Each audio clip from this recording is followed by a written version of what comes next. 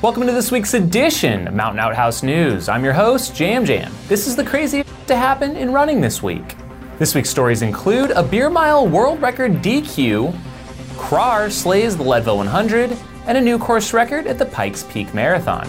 Rob Krar, ladies and gentlemen. Listen up, folks. We had a historic Leadville 100 take place this weekend, and literally coming out of nowhere was Rob Krar. Not only taking his second Leadville 100 win, but also running a personal best on course and the second fastest all time, just 9 minutes short of Matt Carpenter's infamous course record. So after riding the Leadville 100 mountain bike last weekend, Krar towed the line and crushed the field. He raced under pretty much ideal conditions. We haven't heard much from Rob the past few years after he was struggling with some injuries. However, if you look at the past few months, he quietly crushed some low-key 50Ks and some really fast times. I'm talking 350 to 410. I, for one, am stoked for Rob and hope he continues his comeback streak. This certainly will be exciting times if he lines up for some other big races this fall or maybe into 2019. Could we see a Western States comeback and a shot at Walmsley's new course record? Let's not forget about the other 712 Leadville 100 runners who ran this year. There were a total of 367 finishers under the 30-hour cutoff, but interestingly, there are 379 listed as having finishes up until the 31-hour mark on Athlinks. So after Rob's 15:51, we saw Ryan Kaiser come in second in 17:37, with Seth Kelly in third in 18:15. For the ladies, Katie Arnold took the win in 19:53 with Addie Bracey second, 21:17, and Gina Slaby a ways back in 23:13. Finally, we have to recognize Dave Mackey. We've been following his journey all year to pursue a Leadman finish, and we've got some exciting news. Not only did Dave complete Leadman, but he even earned a big sub-25-hour buckle, finishing 24 hours, 54 minutes. With Leadville now over, we've got a Grand Slam update for you. There are still 18 eligible who will need to finish the Wasatch 100 next month to complete the Slam for 2018. Next, we head slightly south in Colorado for the Pikes Peak Marathon. This race was the next stop on the Golden Trail Series Tour and definitely bumped up the level of competition at the 63rd running of this historic race. Why is Pikes Peak so cool? Well, it tops out at over 14,000 feet high and features a stunning course starting and ending in Manitou Springs, Colorado. We saw some records fall this weekend on both the men's and women's sides, as stout mountain runner Megan Kimmel sneaked in under the overall marathon course record in 4:15:04, which broke Lynn Borkland's 1981 record by 14 seconds. Also setting a record was your men's winner, Dakota Jones, who now has the fastest descent of all time. He won in 3:32:19, pulling off a sub-114 downhill after his 2:18 ascent time. Wow. More Colorado news, Denver is landing the new VF Corp headquarters. With brands like The North Face, Smartwool, and Ultra, this is certainly exciting news for the state. VF Corp will be enjoying up to $27 million in tax incentives for making the move. Some more results from the weekend. We saw the Waldo 100K take place in Oregon. Rachel Drake was this year's women's champ in 11 hours 42 minutes, and Duncan Hogue was your first male in 10:15.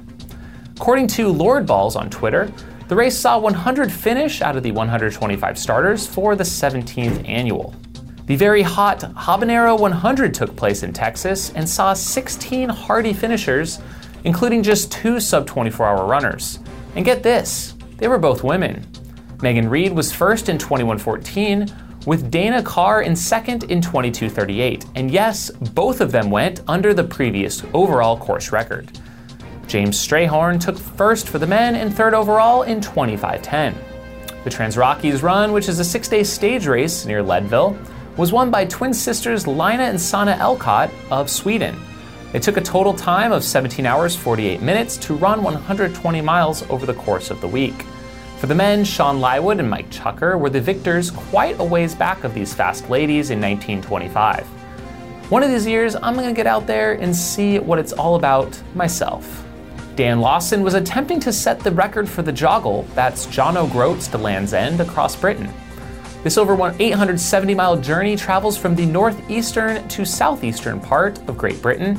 He was aiming to break the overall record of 9 days, 2 hours, 26 minutes, but abandoned his record attempt somewhere at the end of day 7. It does appear he will be continuing on for a finish after a bit of a break. That brings us to a LasCon update. Barkley race director Gary Cantrell, as you may know, is nearing the completion of his transcontinental dream run. He's now over 100 marathons in. He crossed the 2,620-mile mark in 99 days, 5 hours, 21 minutes. Casey Neistat, who I'm certain will never take me up on my urging to give an ultra a try, just ran a 100-mile week. He set out to run 4 marathons in a single 7-day stretch and was able to complete the task of just over 104 miles, according to a video he posted last week on his YouTube channel. All right, that's like 5.5 miles. I think that puts me at 105.1 or something for the week, which means victory is mine. I did it. 4 marathons, 7 days, 105 plus miles. All right. At this point, I'm pretty much done recommending ultras for this guy and just stoked to see him stoked. Little follow-up on the Quartz testing program, Alex Nichols posted ahead of UTMB that he is being summoned for a biological analysis, along with #CleanSport. The test includes the following. First, they administer a complete blood count, or CBC, where they measure white blood cell count, red blood cell count, hemoglobin, hematocrit, MCV, which is mean corpuscular volume, MCH, or mean corpuscular hemoglobin, MCHC, you get the idea, and platelets. The complete blood count is used to evaluate your overall health and detect disorders and infections. There's also a blood differential test that he'll be taking, including looking for the following: white blood cell count markers, neutrophil, lymphocyte, monocyte, eosinophil, and basophil, mostly looking for health markers to detect immune system issues and ability to fight infections.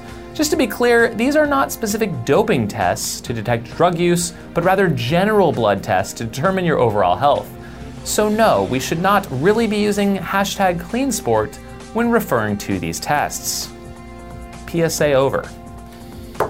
Corey Belmore was at it again, folks. Your reigning world beer mile champion participated in the International 2018 Beer Mile World Classic this past weekend. He smashed his previous record of 4 minutes 33 seconds by running a 4:24, but was later DQ'd after it appears he had a combined 4.5 ounces in total left between the 4 beers. Ouch. REI posted a new article this week praising pacers as unsung heroes of the ultramarathon. I mean, really? I get it, pacers can be helpful, but let's just tone it down a little bit.